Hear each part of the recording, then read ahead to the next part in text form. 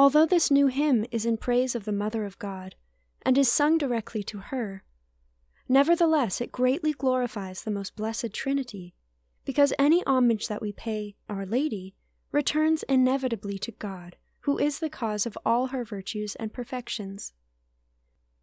When we honor Our Lady, God the Father is glorified, because we are honoring the most perfect of his creatures.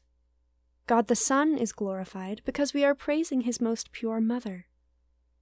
And God the Holy Spirit is glorified, because we are lost in admiration at the graces with which he has filled his spouse.